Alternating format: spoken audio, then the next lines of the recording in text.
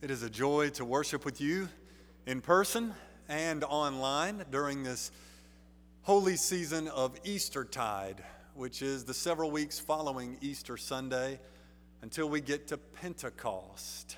We're in a three-part sermon series called The Day That Changed Everything.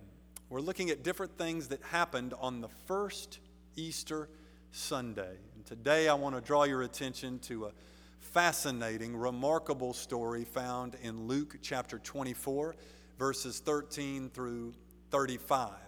I will be reading from the New Revised Standard Version, and the title of my sermon is Lessons on the Road. Now, on that same day, two of them were going to a village called Emmaus, about 7 miles from Jerusalem, and talking with each other about all these things that had happened. While they were talking and discussing, Jesus himself came near and went with them, but their eyes were kept from recognizing him. And he said to them, "What are you discussing with each other while you walk along?" They stood still, looking sad.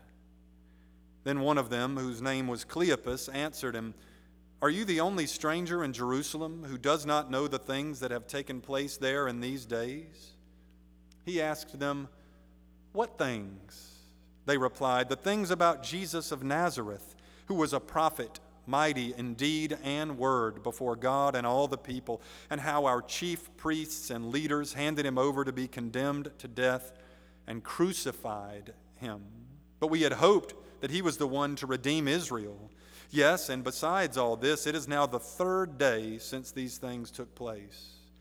Moreover, some women of our group astounded us. They were at the tomb early this morning, and when they did not find his body there, they came back and told us that they had indeed seen a vision of angels who said that he was alive. Some of those who were with us went to the tomb and found it just as the women had said, but they did not see him." Then he said to them, "Oh, how foolish you are, and how slow of heart to believe all that the prophets have declared. Was it not necessary that the Messiah should suffer these things and then enter into his glory?" Then, beginning with Moses and all the prophets, he interpreted to them the things about himself in all the scriptures. As they came near the village to which they were going, he walked ahead as if he were going on. But they urged him strongly, saying, "Stay with us, because it is almost evening, and the day is now nearly over." So he went in to stay with them. When he was at the table with them, he took bread, blessed and broke it, and gave it to them. Then their eyes were opened, and they recognized him, and he vanished from their sight. They said to each other, "Were not our hearts burning within us while he was talking to us on the road, while he was opening the scriptures to us?" That same hour they got up and returned to Jerusalem, and they found the 11 and their companions gathered together. They were saying, "The Lord has risen indeed, and he has appeared to Simon." Then they told what had happened on the road and how he had been made known to them in the breaking of the bread. Let us pray.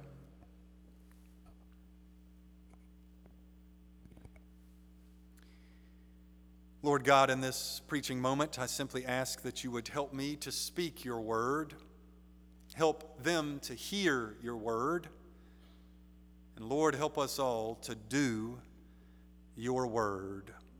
I pray in the name of Jesus Christ our Lord. Amen.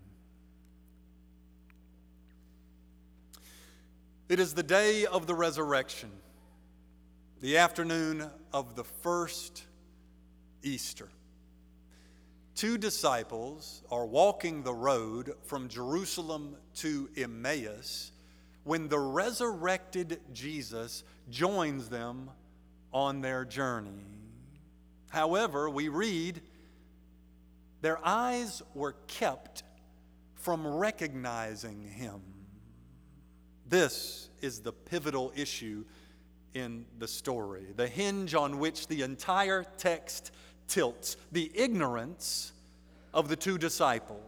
They walk with the risen Jesus, yet they do not know it's him.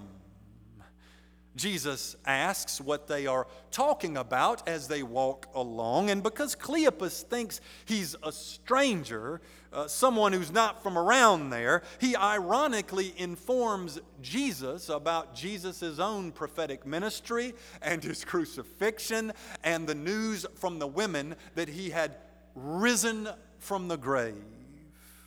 But Cleopas and the other disciple remain sad, because they do not yet understand how the suffering Jesus could be the Christ, the King, the Messiah, the Savior.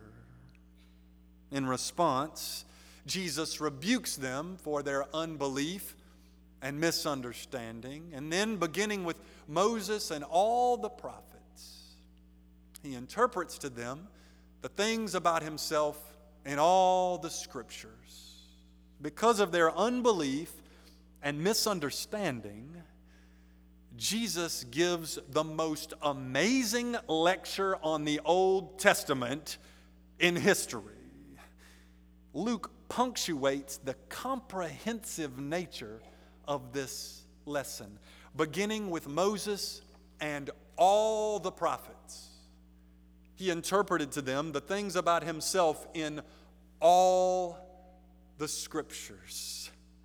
The lesson must have gone on for hours. You want to talk about higher education? You want to talk about a master, professor? The master himself gave them a divine lecture. Or should I say, divinity himself gave them a master lecture. Either way, these two disciples got educated like no others in history. Can you imagine how marvelous it would be to have Jesus Christ personally explain the Bible to you? No wonder their hearts were burning in their chests. Luke does not say what scriptures exactly Jesus emphasized, but maybe he explained his birth with Isaiah 7. The Lord himself will give you a sign. Look, the virgin is with child and shall bear a son and shall name him Emmanuel. Maybe he explained his teaching ministry with Psalm 78. I will open my mouth with a parable. I will utter dark sayings of old. Maybe he explained his miracles with Isaiah 35. Then the eyes of the blind will be opened, and the ears of the deaf unstopped. Then the lame will leap like a deer. Maybe he explained the crucifixion with Psalm 22. All who see me mock at me.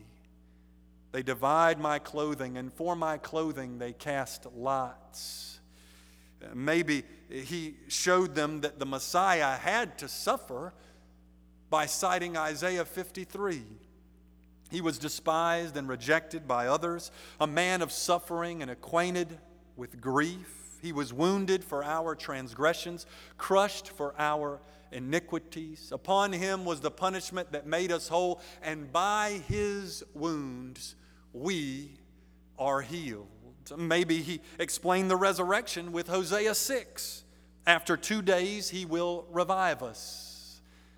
On the third day he will raise us up.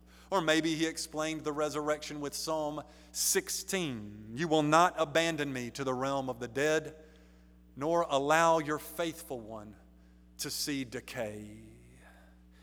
Whatever scriptures Jesus highlighted, this was the most remarkable Sunday school lesson ever taught.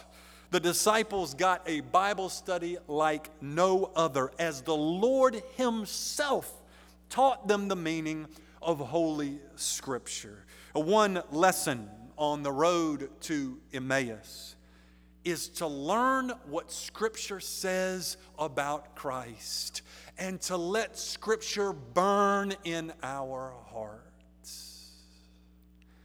Notice, however, that they still didn't recognize him. The Word made flesh had showed them how to interpret the written Word of God, and they still didn't know who he was. The fulfiller of the Old Testament had interpreted the Old Testament for them, and they still didn't understand who he was. The risen Son of God had taught them a comprehensive Bible class with a student-teacher ratio of 2-to-1 and a curriculum custom fitted to their personal needs, and they still didn't recognize him. It is clearly important to know the Scriptures, especially what they say about Christ. If this were not the case, Jesus would not have spent so much time thoroughly teaching the Scriptures. Yet, it's clearly not enough merely to know the Scriptures, for the disciples still did not know who Jesus was. In verse 28, we reach the climax of suspense in the story. As they came near the village to which they were going, he walked ahead as if he were going on. Would the disciples bid the stranger farewell and never recognize the risen Christ? Even after a divine education, would they remain in ignorance? No. For as he began to walk away, the disciples urged him strongly, saying, "Stay with us, because it is almost evening, and the day is now nearly over." And he went in to stay with them, to abide with them. The reason for their invitation was the setting sun. It was dangerous to travel after dark. With this invitation, the disciples showed genuine concern for a stranger. In short, they extended loving hospitality to a stranger in need. Years ago, when I was pastoring in North Carolina, our church partnered with Christian immigrants from Guatemala to begin a Spanish-speaking church in town. They began to meet in the chapel of our church building on a weekly basis, and we started to have a few joint outreach events together and a few joint bilingual Sunday morning worship services. After our first bilingual joint Sunday morning worship service, a man at Wednesday night prayer meeting that week reported that there was growth happening at the service. He said a church member who had been hostile toward or looked down on certain people because of their language or their race had realized during the service that that attitude was not right, nor was it godly. Thus began the shift from hostility to strangers to hospitality to strangers. This is vital for all disciples, for in welcoming strangers, we welcome Jesus himself. He said in Matthew 25, "Just as you did it to the least of these, my brethren, you did it to me. I was a stranger, and you invited me in." It's important to note that Jesus had specifically taught his disciples to extend loving hospitality to strangers in need on the roadway. Back in Luke 10, in the presence of the 70 disciples and others, Jesus had told the parable of the Good Samaritan. In this famous and powerful parable, a man is beaten almost to death while traveling the road from Jerusalem down to Jericho. He's left half dead in a ditch on the side of the road. A Samaritan on his own journey who was passing by noticed the man, attended to him, and provided him with care and with shelter. Jesus upholds the Samaritan as a model of neighbor love because he lavishes loving hospitality on a stranger in need. Like the parable, the Emmaus account takes place on a road leading out of Jerusalem. Like the parable, the Emmaus account involves the provisions of care and shelter for a stranger in need. These similarities are significant. Maybe, just maybe, it was this very parable that the two disciples remembered when they considered the well-being of the stranger traveling with them and invited him in to stay with them. At the end of the parable, Jesus had said, "Go and do likewise." And on the road to Emmaus, they did. After Jesus accepts their hospitable offer, Luke fast forwards to a dinner scene where the stranger's identity is finally revealed to the disciples. Finally, during the meal, their eyes were opened and they recognized him. Not only after acquiring knowledge of the Scriptures, but also after obeying the teaching of Christ, they recognize who he is. With this act of obedience, the disciples move from ignorance to awareness. With this act of obedience, the disciples move from not knowing Christ to knowing Christ. Another lesson we learn on the road to Emmaus is that knowing Jesus is obeying Jesus. The key to recognizing the risen Christ is doing what he says. You can know the Bible backwards and forwards and still not know the risen Christ. You can study, examine, and learn various things about Holy Scripture and still miss the point. Jesus asks in Luke 6, "Why do you call me Lord, Lord, and do not do what I tell you?" To know the risen Christ is to serve him as such, to obey him as such, to practice what he preaches. This message is important because many still stand on that stretch of road between lecture and obedience. Many still stand on that stretch of road between mental understanding and personal devotion. Many still stand on that road, that stretch between exposure to Scripture and embodying the teachings of Christ. Have you ever tried to learn a new game? Have you ever learned how to play a game that you've never played before, maybe never even heard of before? A while back, our family went to our friend's house, and they introduced us to a new game that we had never heard of and never played. It was a game with cards, and we had to identify matching symbols on them rapidly and then shout out correct answers as quickly as we could in this pretty large circle of people.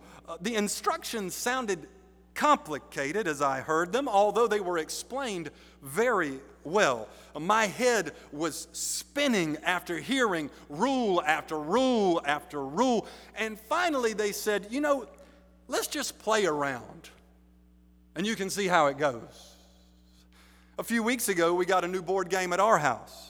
It has beautiful graphics and a lot of fascinating facts about birds. My wife, Dana, got out the instructions and she began reading them to our daughters and to me. And the instructions were elaborate and very detailed. We put the board on the dining room table. We put the pieces on the board. We put the stacks of cards on the places they were supposed to go on the board. And Dana continued reading all of these instructions, and my brain was hurting. I mean, I think she could probably see it on my face because my brain was getting sore just trying to understand what in the world was going on. Then she said, you know what? Let's try playing it. Let's try around and we can learn as we go. So we started playing the game and we learned as we went. And over time, our eyes were opened and we saw how the game was meant to be. Likewise, friends, we cannot merely read an instruction book for knowing Christ and be done with it.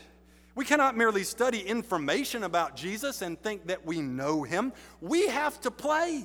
We have to try around and see how it goes. We have to obey Christ to see who he is. We have to do what he says to understand his lordship. We have to put his teachings into practice, and then our eyes will be opened. We don't just think of Christ as Lord. We serve him as Lord. We don't just call him Lord. We obey him as Lord. We don't just hear the teachings of Christ. We embody them. We don't just read all the instructions. We play the game. Amen.